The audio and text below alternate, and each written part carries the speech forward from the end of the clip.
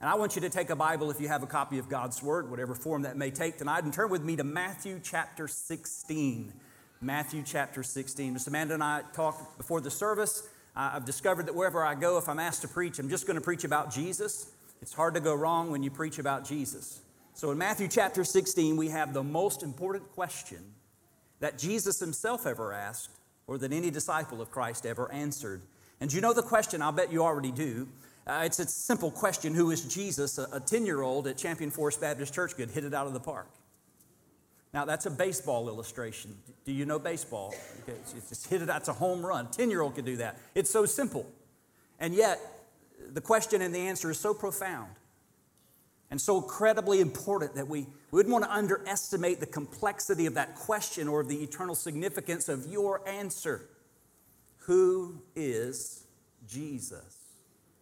Who is Jesus? Don't overlook the significance or the practical application, I hope to finish with, of our answer, because it is a very practical question with a very practical answer. And who is Jesus? Well, it might be better to ask first, who was Jesus? The historical Jesus, as he's sometimes referred to. And no one really doubts that a man named Jesus actually lived.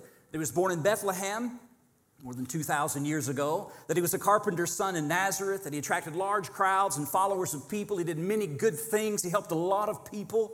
His life and teaching had a great impact, a tremendous impact on the world, even to this day. Of course, here we are tonight. And yes, of course, no one disputes that he died on a cross outside of Jerusalem for the crime of blasphemy if you're a Jewish leader, or treason if you were one of the Roman leaders of the day. But while these facts are significant, to be sure, those aren't the facts that set him apart. As many people could have fit the bill of someone with those characteristics. But Jesus isn't just significant because of what he did. What makes what he did matter to us today is who he was. Because it's not just the work of Christ, it is the person and work of Christ that makes all the difference. And so tonight I want to take you to this text and ask you the most important question ever asked. I want you to give an answer tonight. It will be the most important answer you ever give. Who is Jesus? And who is he to you? And I'll tell you why that's such an important question. I hope you'll write this down. I'm going to say it a few times to help you remember. You cannot be wrong about Jesus and be right with God. Can I say it again? Are you writing? You must have a photographic memory. You cannot be wrong about Jesus and be right with God. Of course, there are many people who would answer the question, as many have, that Jesus was a good man. And he was a great teacher, and he was a leader, yes, a fine example for sure, for all to follow. But many will say right on the heels of that he was not God. And some will even go as far as to say that not only was he not God, he himself never claimed to be God. The secular mind says he was just a man, good, maybe great, but not God. The Hindu, a wise man, perhaps even an incarnation of God like Krishna. The Buddhist, not God, enlightened, yes, like Buddha, but more as an example for all to follow. The Muslim says he was only a man, a prophet, yes, but inferior to the prophet Muhammad, and he did not die on the cross, according to the Muslim mindset. The Mormon says he was not pre-existent God, but that he was a man who became one of many gods, and you can too. Jehovah's Witness says he was Michael the archangel, created being, not God, but an angel who became a man.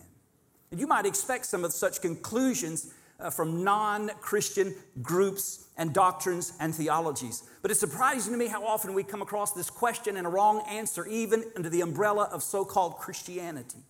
I experienced that for my first time as a freshman in college at a Baptist university, one that was racked with liberalism, except they didn't put that in the brochure.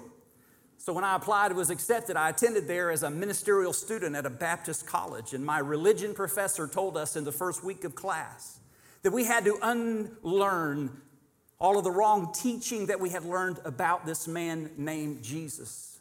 My religion professor in a Baptist university said all of the miracles that are ascribed to Jesus were given to him after his life by his followers who worshiped him. He said the task at hand through education and learning was to strip away all of the myths, fairy tales, and fables and get down to the real historical Jesus.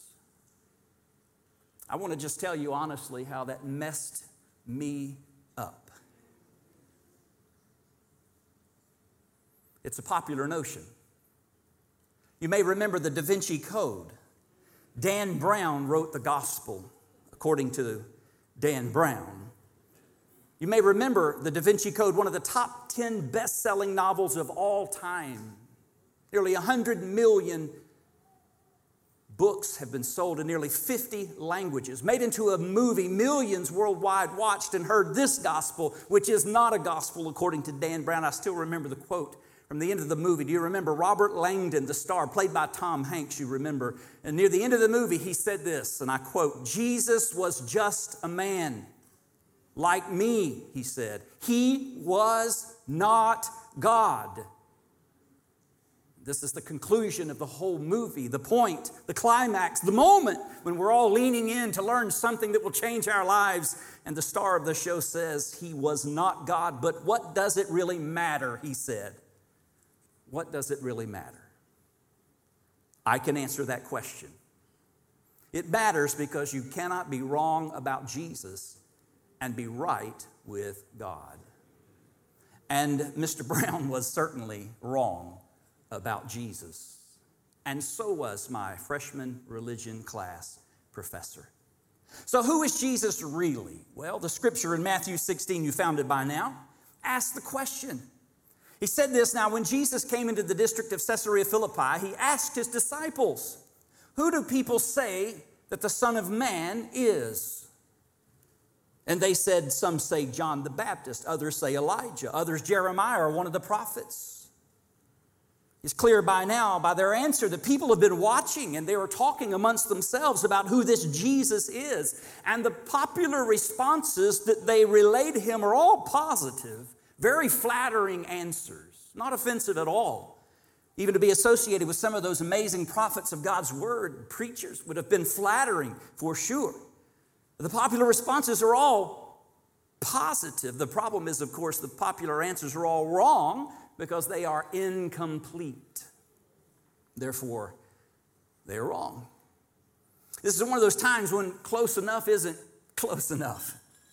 And when the answer that is almost right is still the wrong answer. Because with this question, we're going to have to be more specific, more precise, and more exact. So Jesus said to them, "But who do you say that I am?" The popular response was incomplete, and so it was incorrect. Now it's time for a personal response. Personal. Because maybe his followers would be more than fans. Maybe they had seen enough to know by now exactly who Jesus was. And in fact, Simon Peter replied, you see it in verse 16, "You are the Christ, the Son of the living God." By the way, you can say what you want to about Simon Peter. He probably earned and deserves whatever it is you will say of him in summary, but credit him here because his answer was complete, and so his answer was correct. The popular answer was incomplete and incorrect. Peter's answer was complete and therefore correct. And Jesus answered him, "Blessed are you, Simon Bar-Jonah, for flesh and blood has not revealed this to you." You didn't figure this out. You're really not that smart. "This is by way of revelation. My Father who is in heaven has revealed this to you." In other words, Peter, good job, buddy. You got that straight from above. God himself has informed you as to my true identity. The Father in heaven has told you the answer to the question of, who am I? And before I go any further, I want to say it still works that way. That studying the facts and the history and coming to an intellectual or academic conclusion is not what brings you to the correct answer to this very complex question, but it is the revelation of God's Holy Spirit to illuminate your mind and to open and warm your heart so that you can conceive of and believe in spiritual truth. So I want to ask you right now, wherever you are, wherever you've come from, whatever the condition of your heart, whatever the shape of your mind, no matter how predisposed you are already against Jesus as Messiah, Son of God, I want to ask you if you're willing to just simply crack open the door of your heart and open your mind and ask God if he's real. That's all you got to do. Just say, "God, if you're real, if this is true, tonight I want you to show me." That's all I'm asking you to do. I'm not asking you to believe right now. I'm not asking you to be convinced right now. I'm just saying that if this is truth revealed from above, that tonight you consider more than just the facts or the history or the academics of this story and of the history of this man. I want you to look for more tonight than the historical Jesus. I want to see if you'd be willing tonight to consider the possibility that Jesus is in fact who he said he was, therefore is who he says he is.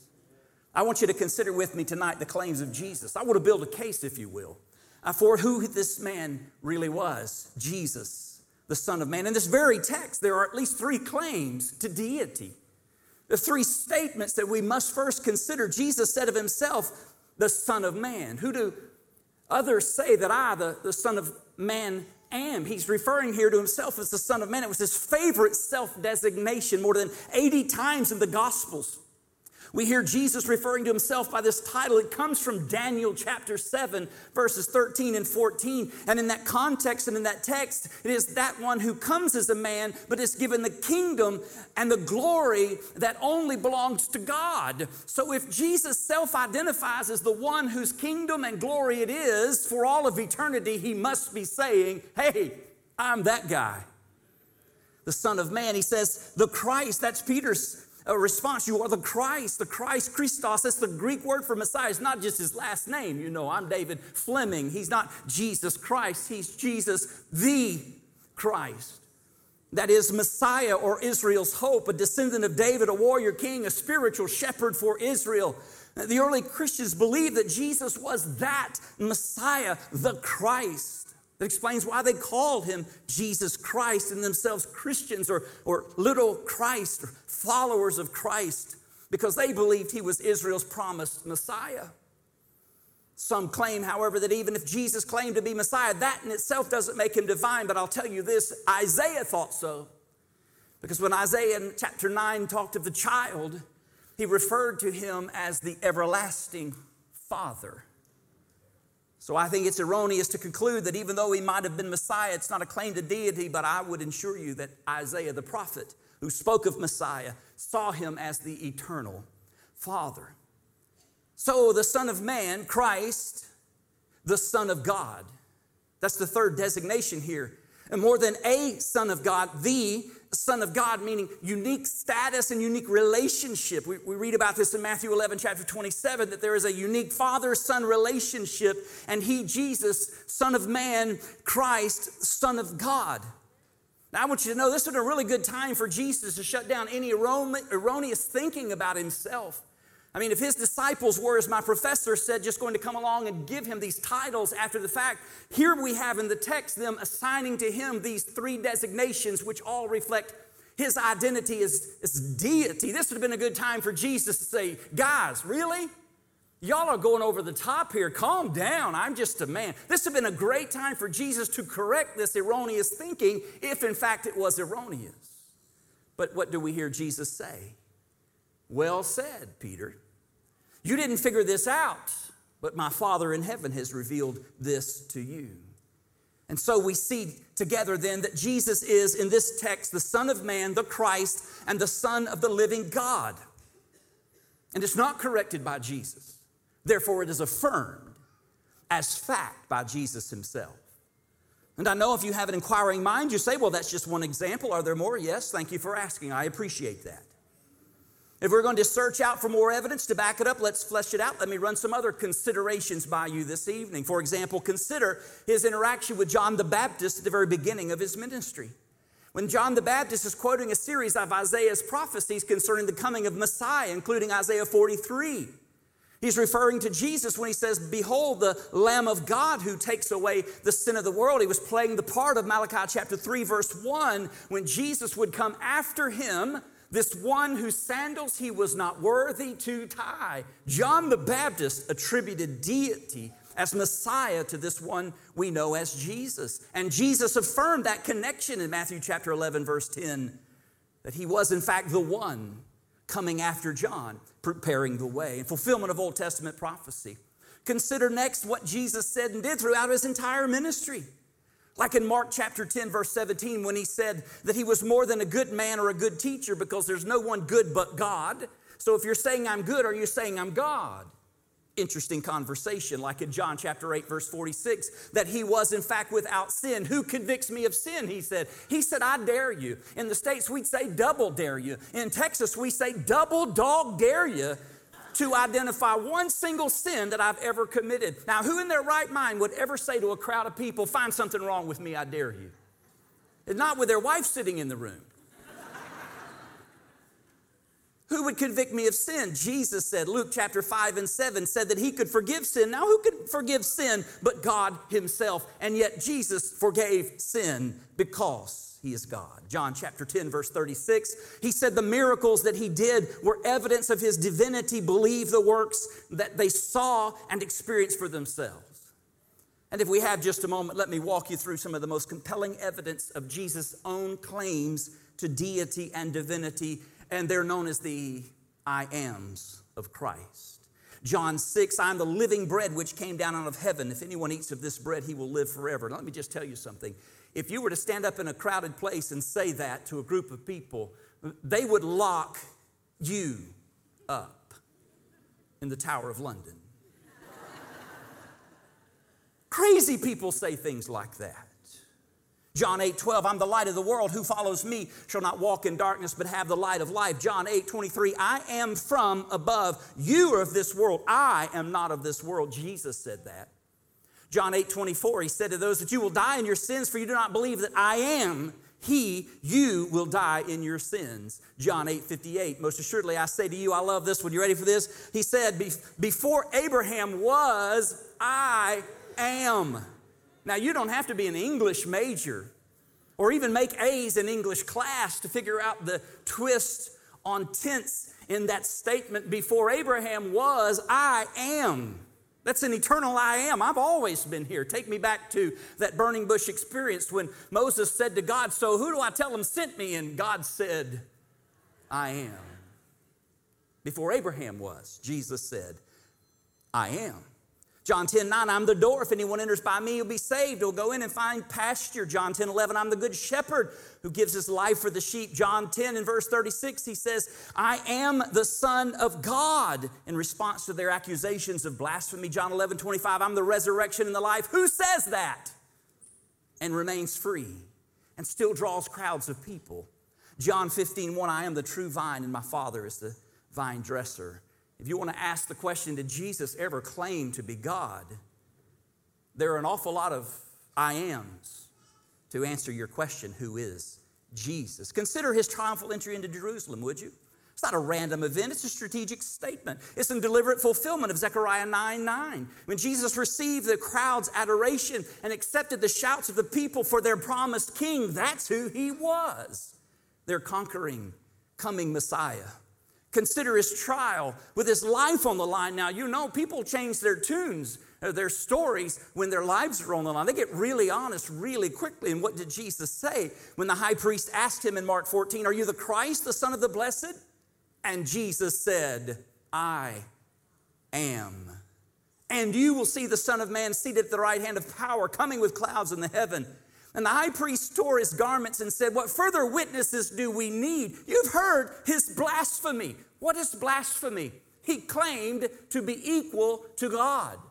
He claimed to be God. What is your decision, the high priest said, and they all condemned him as deserving death. I'll tell you this. If people will say, did Jesus think he was God? I'll tell you this. Those who condemned him to death thought that he thought he was God.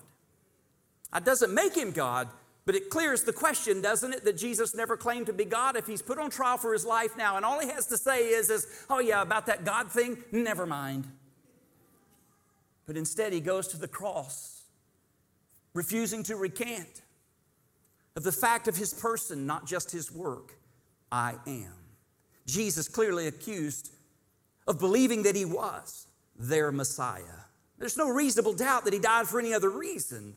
But blasphemy, that's what landed him in front of Pilate and his court. Consider the way he died. My goodness, who prays for the forgiveness of those who beat him viciously and hung him on a cross? I mean, do you realize the love and the grace and the mercy of Jesus on the cross of Calvary? At what point do you look at those people and curse them At what point do you blaspheme God for letting this happen to you? At what point do you turn your back on the eternal? At what point do you say to those people who put you through such agony what you really want to say to them if you're like me? Who says, Father, forgive them, for they know not what they do? And by the way, Jesus never did anything by accident. So quoting from Psalm 22, a strongly messianic tone of psalm, describing the whole experience of the cross, Jesus said from the cross, my God, why have you forsaken me? Consider the greatest evidence of all, his resurrection. Because I don't know about you or how it works here in England, but if a guy says, I'm going to be crucified, and on the third day rise again, and does it, that's what we call in the States a mic-dropping moment. You just drop the microphone and walk off stage. Case closed. Discussion is over. He's proved it beyond all shadow of a doubt. Go sit down. You have nothing else to say. When you say, I'll be crucified, buried on the third day, I'll arise again. And you do. And you appear to your disciples. And you appear to hundreds of people over 40 days. And you appear to more than 500 people at one time. And the gospel writers wrote that down in such a speedy manner, they used names of people who were there and saw him and said, go ask them if you don't believe me. The most compelling evidence of all was there he was on the third day, alive. And he is still alive today. In short, it's clear that Jesus knew and understood who he was. His disciples knew and understand who he was. The early church knew and understand who he was. And the written record of the Bible clearly presents Jesus in this way, that Jesus is more than just a man, more than a good man. He was God, man. God, man.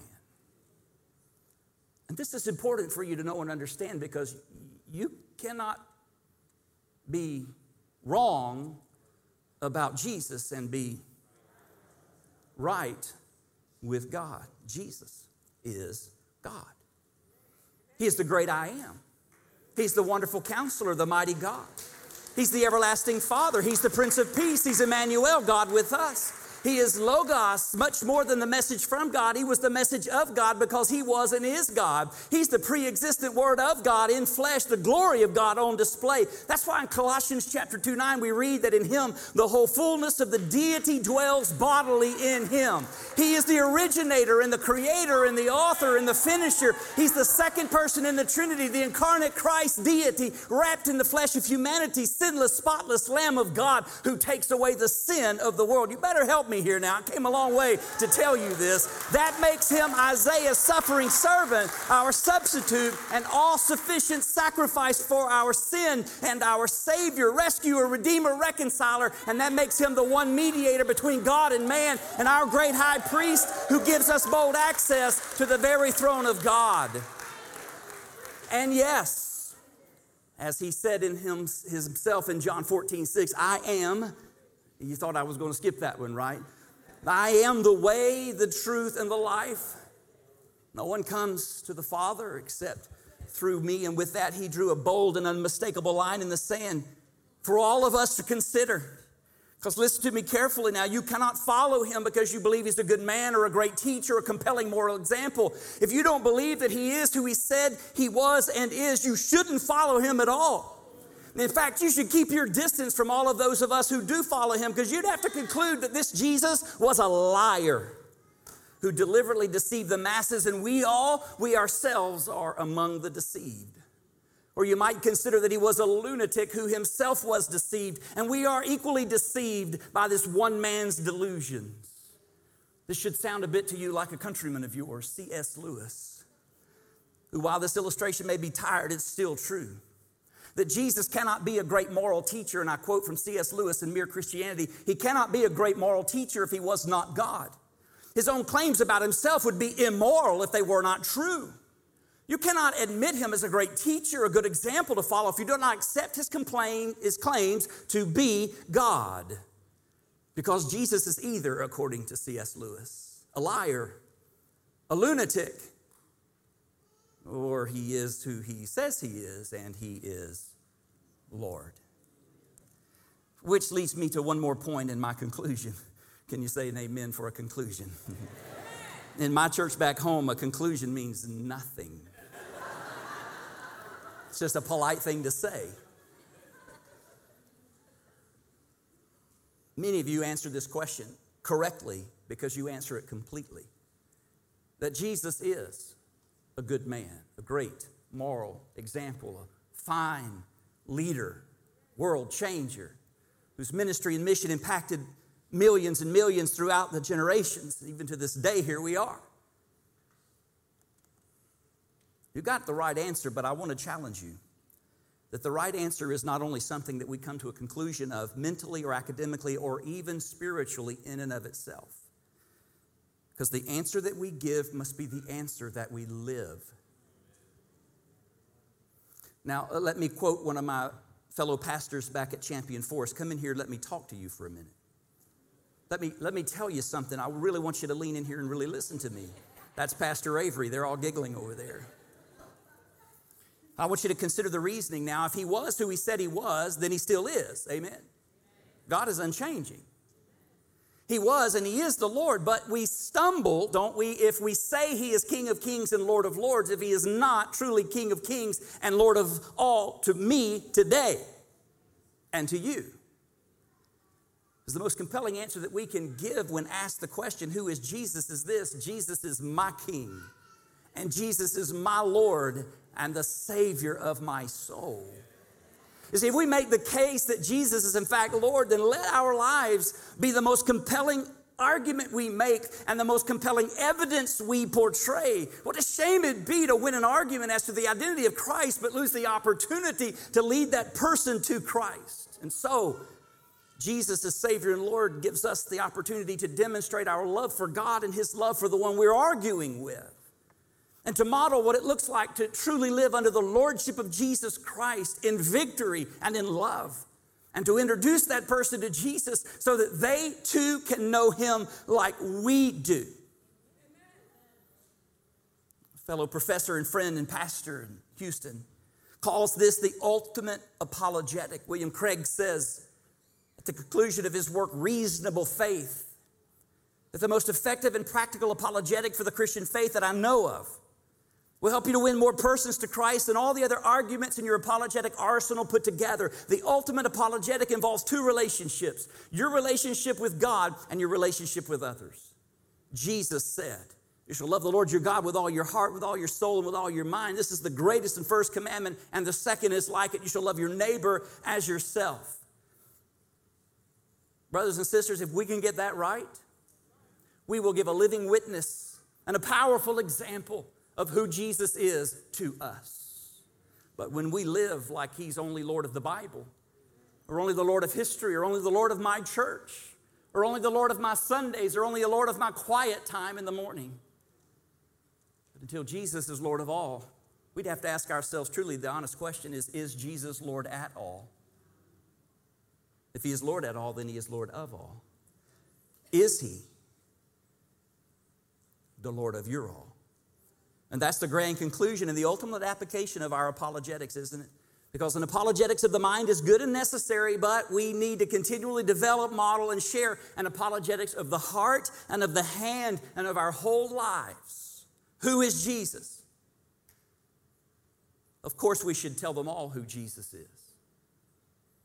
But it might help if we also show them all who Jesus is. Because Jesus is Lord. And oh, by the way, He wants to be your Savior. And this is so important, class. There will be a test. And you'll take that test having your whole life to prepare. And on that test is a single question, and the grader is God Himself, and He does not grade on a curve. And the answer you give is the grade you will get.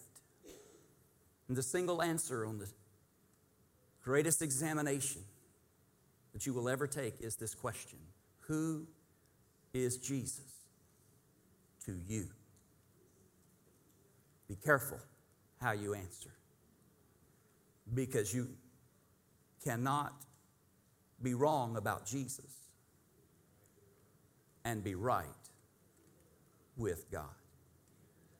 Would you bow with me for a moment all over the room? Could we, just in the balcony, take a moment to pray? I just want to pray for you and then invite you to make the most important decision with regard to the most important question and the most important answer.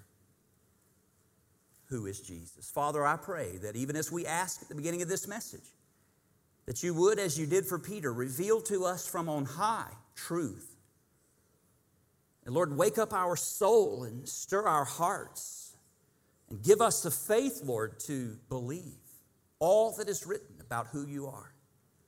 I pray that for every person in this room, some who have come with a friend or a family member, some who have come because they didn't have anything else to do, some who have come on purpose because they're really concerned, they're really interested, they're really searching. I pray for every person in this room that right now you will turn on the light of the gospel in their heart and in their mind and show them, Lord, in Jesus' name, truth. I pray that for you, my friend, right now. This is not about religion. You understand that. This is not about rules and rituals and routines. This is not about checking boxes to feel better about yourself or to satisfy your conscience or to get your parents or your spouse off your back. This is a moment in time that you will make the most important decision of your entire life. Here's the question: who is Jesus to you? I've prayed for you. I've asked God to turn the light of faith on in your heart and to allow you to believe by faith. But he leaves the decision to you. So right now, my friend, will you answer the question in the affirmative? Who is Jesus? Will you say by faith, even if you don't have all the answers, even if you don't have it all figured out, even if you don't have it all put in order and buttoned down and placed, even if you still have lingering questions, will you just simply by faith confess tonight, Jesus is Lord? Because you know the Bible says that if we're willing to confess Jesus as Lord, we can be saved, which means our sin forgiven. And we can receive by faith the gift of God, which is eternal life through Jesus Christ, His Son. And we all need that because we're all sinners. Let's get real. But tonight, if you're willing to believe and to confess Jesus as Lord, and tonight you can be saved. I want to ask you right now, still heads bowed and eyes closed. Hope you permit me just another moment. I know it's late. But all over this building tonight, the Spirit of God is moving and working. Would you be willing tonight to confess Jesus is Lord? And if you know the Lord and you're a Christian, you've been born again, then sit this out for just a moment, all right? I'm going to give you a moment to confess that by faith as we live it out in a moment. But for those of you who are here tonight and you're considering the claims of Christ, and in this moment you are recognizing the truth of the gospel and you're willing to confess now Jesus is Lord, believing in your heart, you are courageous, you are not ashamed, and you know what this means. Would you right now, just by faith and with courage, raise your hand? We have some prayer partners, some decision time encouragers, and want to just identify you and be able to pray for you. Thank you, brother. I appreciate that. Other hands, don't be ashamed. Just raise your hand up really high. You came in here tonight. You had no idea why you were coming. You were checking the box. You were meeting somebody's expectation. You were curious. Do you have a hand in the air?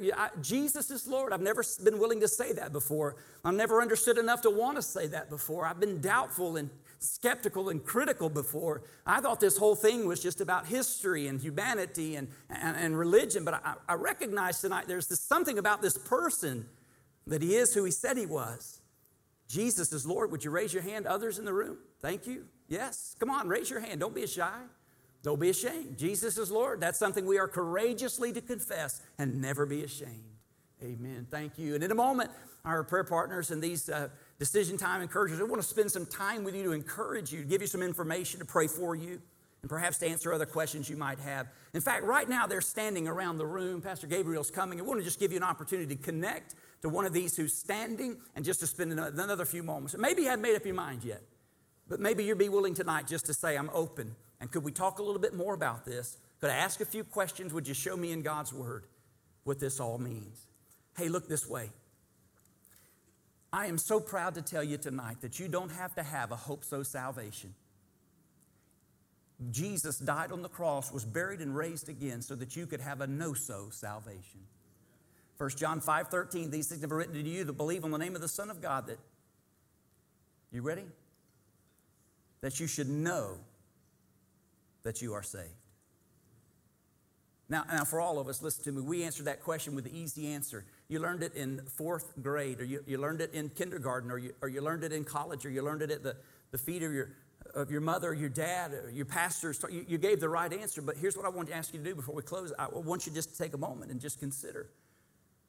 Is my life consistent with my answer? And is my witness to Christ one that clearly proclaims the truth of who He is and all He has done? Because you know people like I do who are wrong about Jesus and therefore not right with God. Could we all just pray over ourselves right now, over this church, my church back home, each of our lives? Father, I pray for each of us. Thank you for those who are considering your claims and considering who you are and turning to trust in you. I thank you for salvation, the gift of God, and for these who are willing tonight to receive what you have freely given through Christ. And I pray for all of us tonight who have already received that gift and who have confessed and believe in our heart that Jesus is Lord. But I pray that our lives will truly reflect the confession of our lips. And I pray, Lord, over each of our lives that our lives will be a living witness as to the Lordship of Christ. That no one will be able to accuse us or to charge us of living in any way that is inconsistent with the gospel or with who you are in our lives, because you are Lord, and you are Lord of all. So tonight, again, perhaps there are some areas of our lives where we ought to surrender to the Lordship of Christ. I don't know what that is. I can't know, but I promise you this, the Lord knows. And if there's anything tonight that's not surrendered to the Lordship of Christ, and I know we're going to have a prayer time, and Pastor Gabriel's going to come and lead us through that, but hey, listen, could I just challenge you, encourage you lovingly tonight? If your answer is Jesus is Lord, then let every area of your life reflect that statement. And remember, you cannot be wrong about Jesus and be right with God.